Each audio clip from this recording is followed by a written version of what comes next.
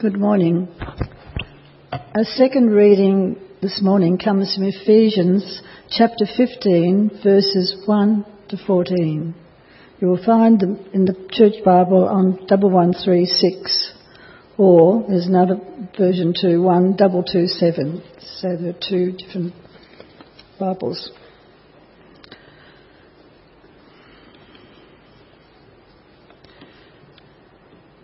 Be imitators of God, therefore, as dearly loved children, and live a life of love, just as Christ loved us and gave himself up for us as a fragrant offering and sacrifice to God.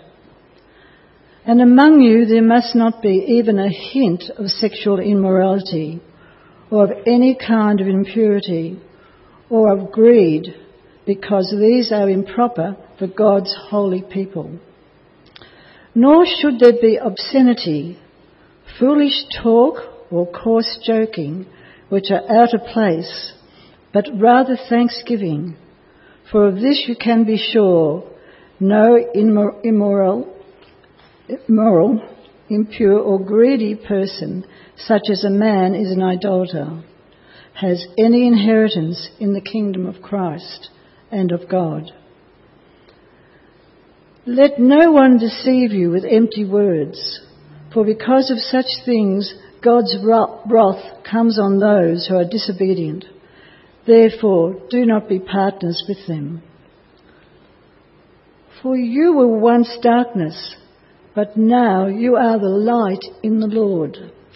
Live as children of light, for the fruit of the light consists in all goodness, righteousness and truth. Have nothing to do with the fruitless deeds of darkness, but rather expose them. For it is shameful even to mention what the disobedient do in secret. But everything exposed by the light becomes visible, for it is light that makes everything visible. This is why it is said, "Wake up, O sleeper, rise from the dead, and Christ will shine on you." May God bless this reading from his holy word, and to his name be praise and glory. Amen. Thank you, Judy, for reading that passage of scripture for us this morning. It's a very challenging passage as well. Deals with issues in our lives as to how we are to live and react and respond in this world. Let's come to God in prayer. Let's pray. Heavenly Father, we thank you for your word. We submit ourselves this morning to this word of God. You know the struggles we face in our own lives, the battles that confront us, Lord. We pray, O Lord, that your Spirit will minister to our hearts. That you would strengthen us, Lord, in terms of what it means to live as children of light in this world. And give us the grace to do so. In Jesus' name, amen. Well, friends, this morning I want to speak to you on the topic, Live as Children of Light, which is based on Ephesians chapter 5, verse 3 to 14, which is our text as we work our way through the book of Ephesians. We're going to look at this passage under the following 5 headings. 1, it deals with sexual purity. Secondly, purity of speech. Third, there are the warnings that Paul speaks of as well. Fourth, the reason why we should live differently. And 5, the call and challenge to rise up, to awake ourselves. So there are the 5 basic outlines or headings that we're going to look at this morning. And as I said, I trust that God will give us the grace to share, to point to us where we need to change as well in our own lives and take heed to the warnings. Well, today, let's look at the first one on sexual purity. Verse 3, I encourage you to keep your Bibles open to Ephesians chapter 5 as we work our way through this passage. Verse 3, but sexual immorality and all impurity or covetousness must not even be named among you as is proper among saints. We have, friends, this morning in this text what we might call a triad. Sexual immorality, impurity, and greed. The word for sexual immorality here is the word porneia, from which we get this word illicit sex, adultery, fornication. Kind of translations for that particular word. Notice what the text says here this morning. But sexual immorality or impurity or any impurity or greed must not even be named among you. Why would Paul speak about sexual immorality? As we have noted previously, the Ephesians lived in a city where sexual immorality was rife. The Greek goddess Diana was worshipped at the temple in Ephesus and was the goddess of fertility. And sexual orgies were regularly associated with the worship of Diana the goddess, and often with temple prostitution taking place right there at the temple. Imagine the scene. The goddess Diana is being worshipped. Sexual prostitution is taking place within the complex of the temple. Prostitutes are there in the place. Sexual orgies are taking place. And the Ephesians therefore lived in the context of this temple, in the context of this environment, in the context of an immoral and sexualized society. And these Ephesian Christians had to live and function within the context of such a super sexually charged environment. The pressure was well and truly upon them. This is really nothing new in society throughout the centuries. Is it not the case? We might say that it is true today as well. The fact is that sex sells. We see it in the movies. We see sexually implicit photos in magazines. The entire sex industry is big around the world. The entire prostitute business is big in, not just here in the city of Melbourne, but across the world. And so in one sense, you might say this morning that all of us are living in a sexually driven culture and world. We might be blind to say that we are not living in such an environment. Whether you're married or single, the challenge is well and truly on. How then should Christians respond and live in such a sexualized society? Are we to walk blindfolded? Are we not to put on our TV screens? Should we not go on the net? How are we to live in such a society? And so I pose the question this morning, is God anti-sex? The answer is no. The answer is a clear, decisive no. Why do I say that? Because He is the God who created it. The Bible does talk about sex. And I'm not going to dwell too much on this topic except to make the point that sex is a gift from God. The sex drive itself is something that God Himself has given to men and women, and it is given for the procreation of life. It is also given to be enjoyed. It is given to be enjoyed in the context of marriage. Now certainly for those who are not married, for those who remain single by the grace of God, it does not mean that sex completes one's life. It does not. Because ultimately, I want to drive this point very clearly to all of us, whether married, single, or widowed, that ultimately our satisfaction comes in the person of Jesus Christ. Does it not? Is He not the ultimate source of our joy, peace, and satisfaction in life?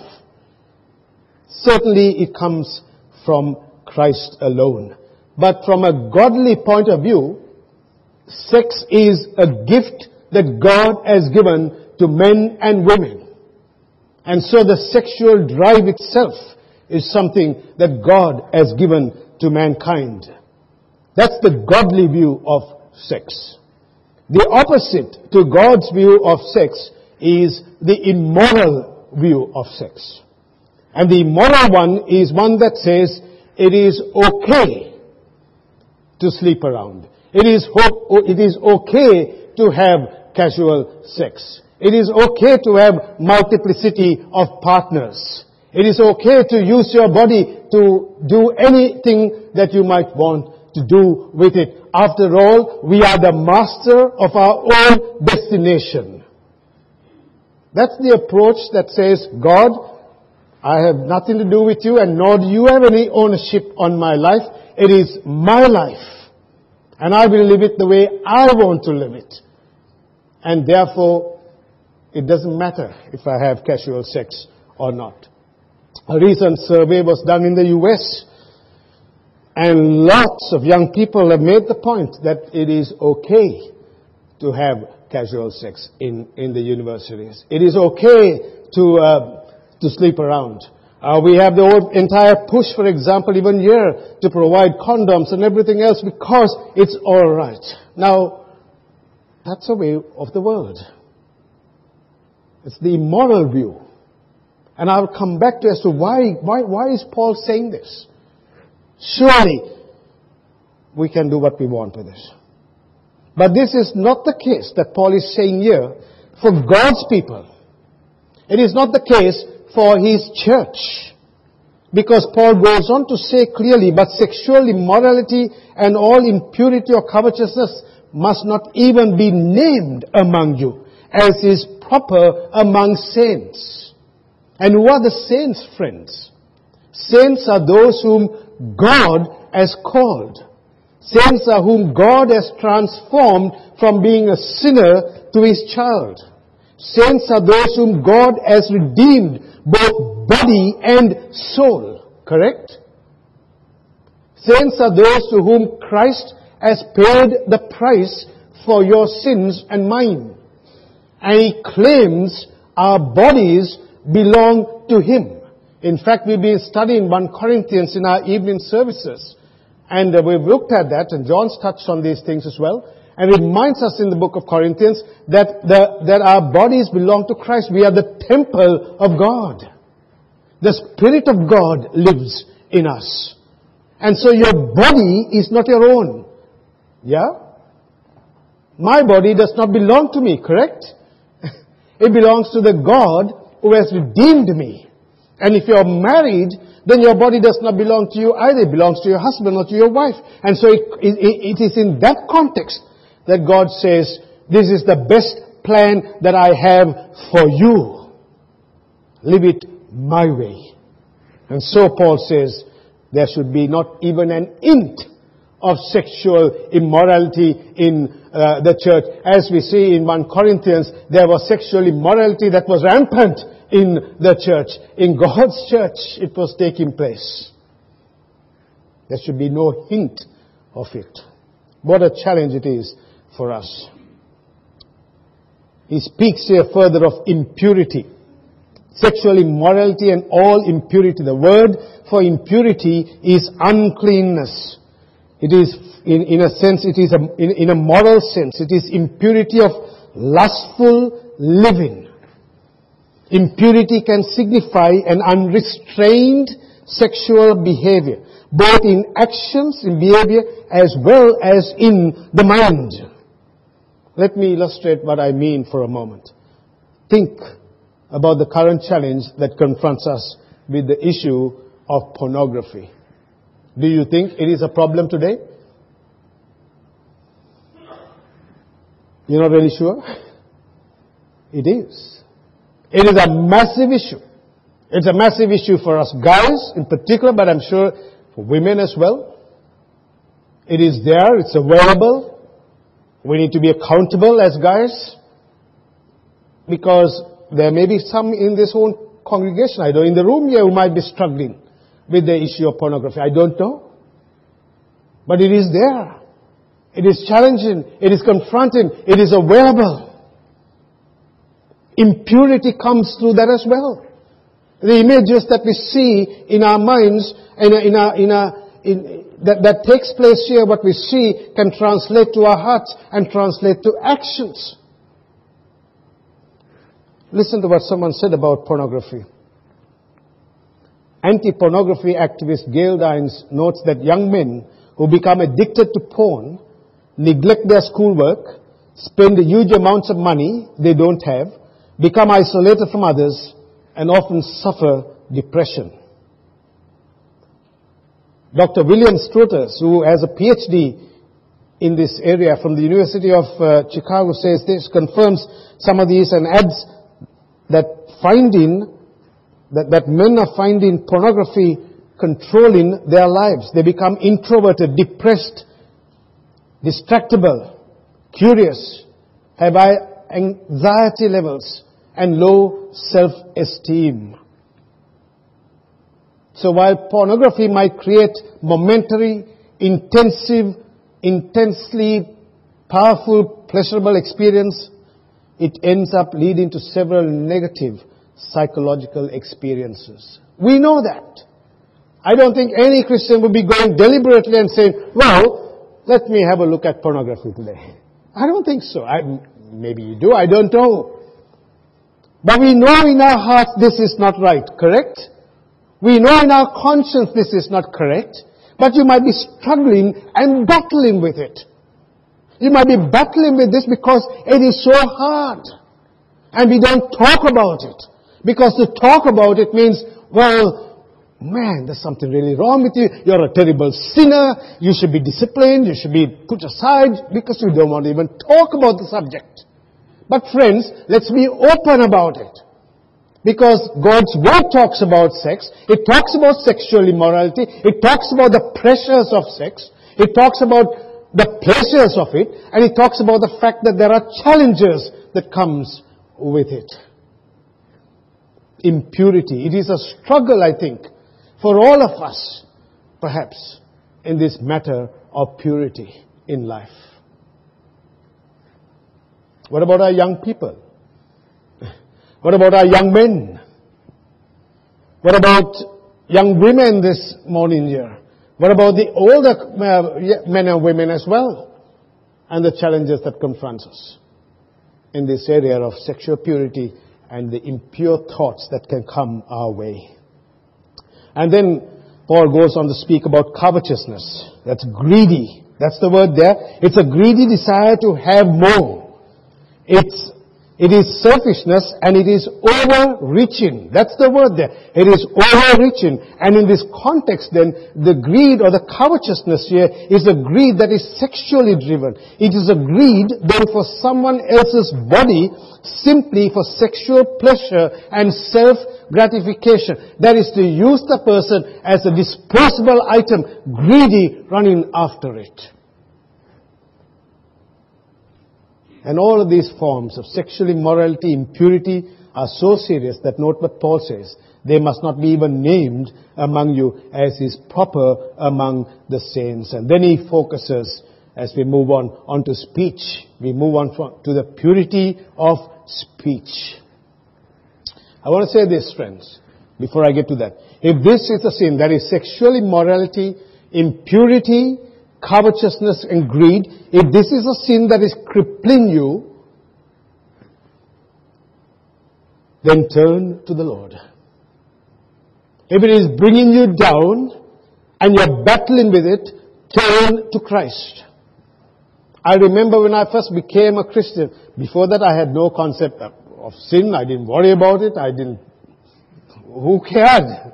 I'm sure you would have done the same because you were not a Christian at the time. And when I became a Christian, I had to deal with the sins in my own life because I knew what I was doing was not right. And it was a battle, and there are battles in my own life in areas that I need to work on just as much as you need to. And if you're struggling particularly in this area of impurity of thought, of pornography, of sexual immorality, of greed after this, I plead with you, by the mercies of God, to turn to Him, to seek help, talk to someone else, a brother or sister in Christ, and seek help to work through the issue, rather than letting it cripple you down. Because God wants you to be freed from the power of it, right? He wants you to be freed to live an honorable life for Him. And so Paul goes on now to the purity of speech. Here again, we have a triad: filthiness, foolish talk, and crude joking. Look at verse 4. Let there be no filthiness, nor foolish talk, nor crude joking, which are out of place, but instead let there be thanksgiving. Now each of these words used for sinful speech is used only here in the New Testament. Filthiness. This is, the understanding of the word here is, it is disgraceful speech. It is obscene speech. It is obscene language. Filthiness that comes out from your mouth. As Christians, Paul says, that's not to be part of you. Foolish talk. Foolish talking or moronic talking. It is silly talk. Just talking for the sake of talking, again, with the connotation of making all kinds of talks about sex and so forth. It is crude joking. Now this does not mean that we cannot joke and have a good laugh. Right? I'm sure we all like a good laugh, right? What is life without a laugh?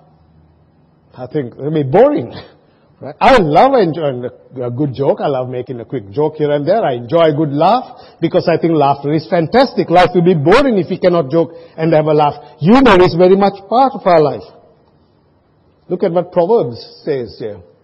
A cheerful heart is good medicine, but a crushed spirit dries up the bones. So Paul is not saying don't have humor. What he's saying is that crude joking is not right. In our context here, it means suggestive tones of off-color jokes, of comments that are offensive. You might hear that in the office, don't you? Your work colleagues might be saying these things. Or at university, or at school. And you hear these crude jokes that are going around, and you're sitting there and you're cringing, you're thinking, what can I do? How should I respond? Should I say something? Should I not say something? How do I connect?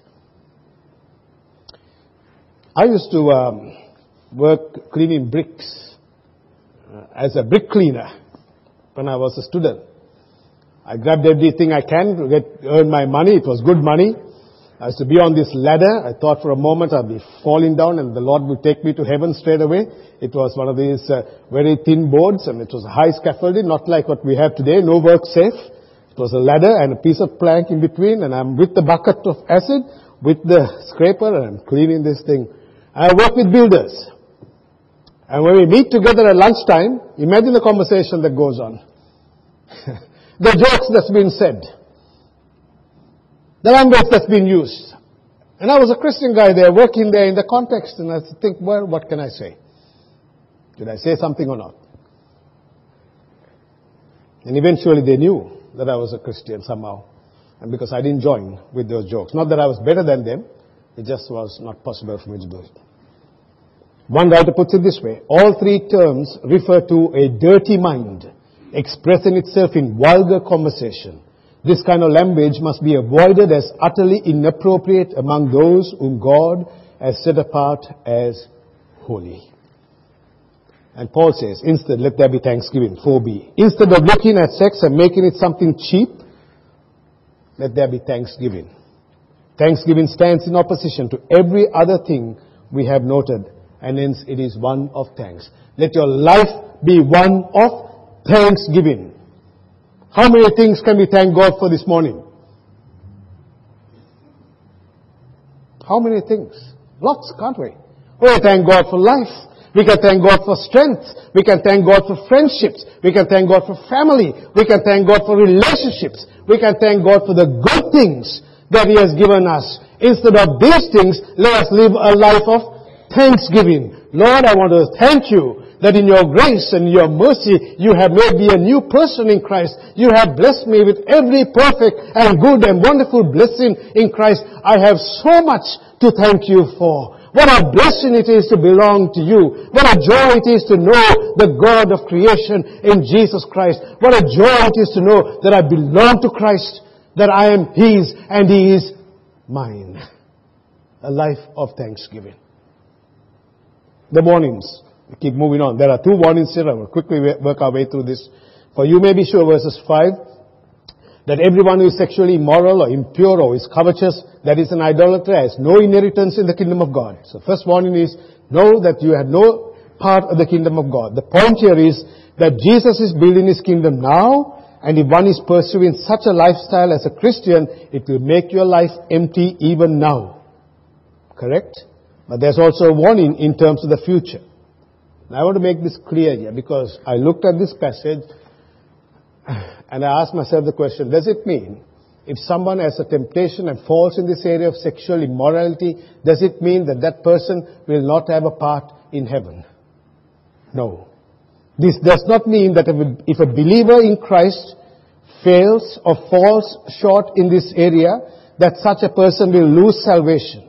There is always forgiveness for our sins when we repent and turn to the Lord. But if such a person is an idolater, as Paul says, that means he has turned away from Christ and made this is God, then there is a warning here. And the warning is serious. Further, don't be deceived by empty words. Let no one deceive you by verse 6 and 7. By empty words, because of these the wrath of God comes upon the sons of disobedience. Therefore do not become partners with them. Beware of false teachers. In a sense, that's what I think Paul is saying here, who says, for example, that God is too kind to deal with sin. For example, there are those who say that God will not judge mankind and all will go to heaven, universalism. Notice that those people will come under the wrath of God. The warning is clear that the wrath of God comes upon such ones, the sons of disobedience. See, God is a God of love and mercy, but He's also a God of wrath. And the Lord's Supper this morning, praise God for that. Where will we be without the sacrifice of Christ? We'll have the wrath of God upon us. So Paul is not saying here that we are not to have any contact or association with such people because we have to reach out to those in this world. This is not what he's saying. We are to live in this world, but the point is don't be participants with them in their activities. That is, don't share in their activities. You can associate certainly, but don't participate with what they are doing. That's the challenge that we have here. Be wise how we live. And the reason, as we go on verses 8 to 12, have a quick look at that passage. You could read it in your Bibles as well. It says, for at one time you were darkness. That's the reason. But now, what are you? Anyone? You got verse 8? For at one time you were darkness, but now you are light.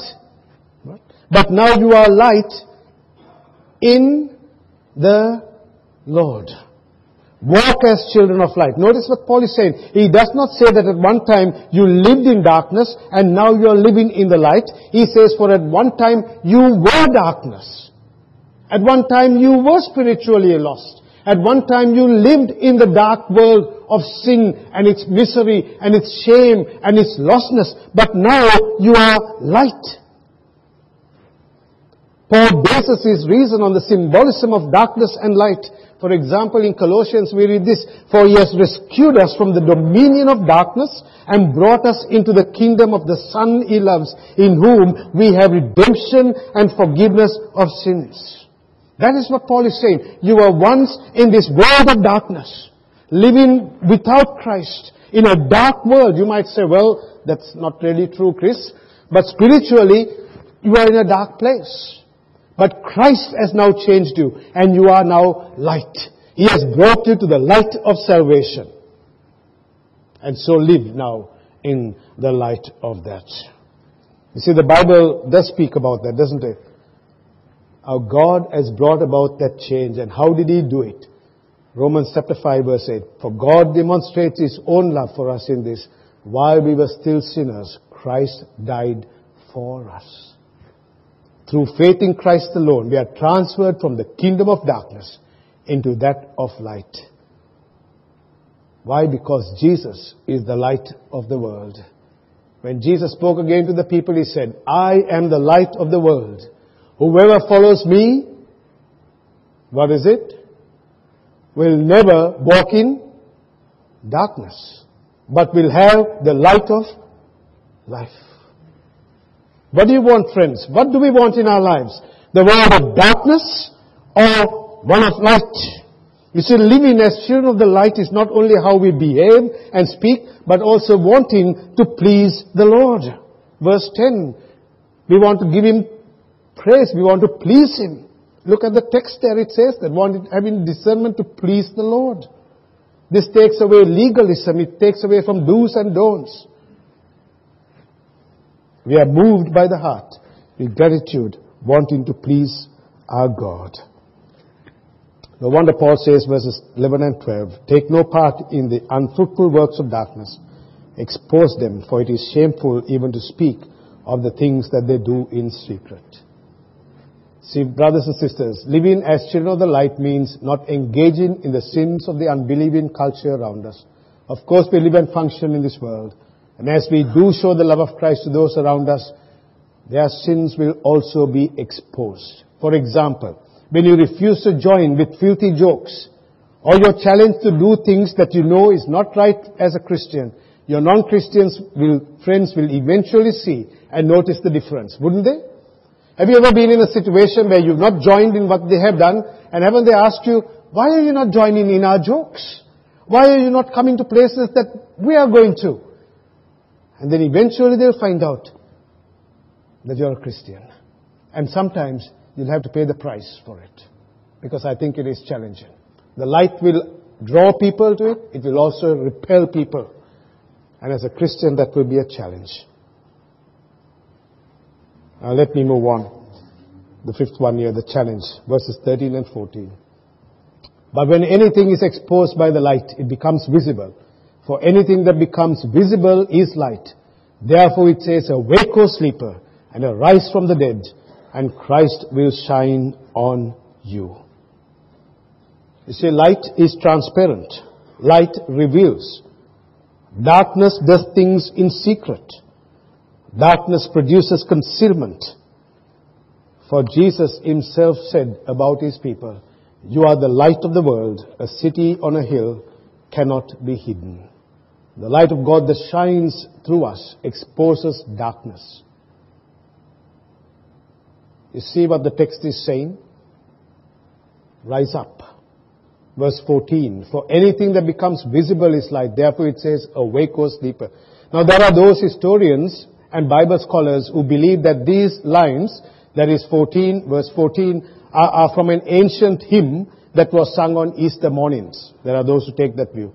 There is also a strong suggestion that it refers to Isaiah chapter 60 and verse 1, which was our first reading for this morning. Now whatever the reference may be, the call is to wake up to the church, to rise up, not to compromise. And notice what it says here. The text is clear. Awake, O sleeper, and arise from the dead, and Christ will shine on you. What a blessing. Do you want the Lord to shine upon your life? We used to sing that song, Shine, Jesus, Shine. We want our lives to shine. We want Christ to shine upon you, so that your life and mine will be a light for Christ in this world. And as we struggle through life, as we battle through things, remember that you're not alone. That Christ is with us. The Spirit of God gives us the strength to turn away and to live a life for the glory of God. Because God wants the best for you, correct? And He wants the best for me. That's God's way, not my way. God's way is, I'm with you. My Spirit is with you, and I will give you strength. That's the life that He calls us to live, so that we bring glory and praise to Him as children of the light. As these children then, we are to live our lives knowing and celebrating the life we have in Christ. Because at the cross, Jesus paid the price for all our sins. I don't want anyone here to go out of this place feeling utterly miserable. But I want you to go out knowing that if you confess, if you repent, if you turn to Christ, the sacrament today is a reminder that everything has been paid for us at the cross. Isn't that wonderful? And our lives are driven by Christ, who gave his all for you and for me. And I want to live to please him, a life of thanksgiving. Say, Lord, thank you for all that you have done. All the dirt, the muck that I have in my life, you have taken it to the cross. You have paid the price 100% that I have never been able to pay, and I never can. And even in the midst of my struggles, even in the midst of the sexual struggles or whatever it might be, you know it all. Help me, Lord, to live a life to please you as I struggle through this journey, and to thank you for everything that you have done. May your light shine upon my life. Amen. Let's pray. Father, we pray this morning that your Spirit will work in each of our hearts and lives. You know our battles, our trials, our challenges, our temptations. We ask, O Lord, that you would help us to live a life by the power of your Spirit that would want to please you, to live a life of thanksgiving to you, knowing that you are with us every step of the way. We thank you for the cross of Christ. We thank you for the supper this morning that reminds us that all our sins have been taken upon Christ at the cross. In Jesus' name we pray. Amen.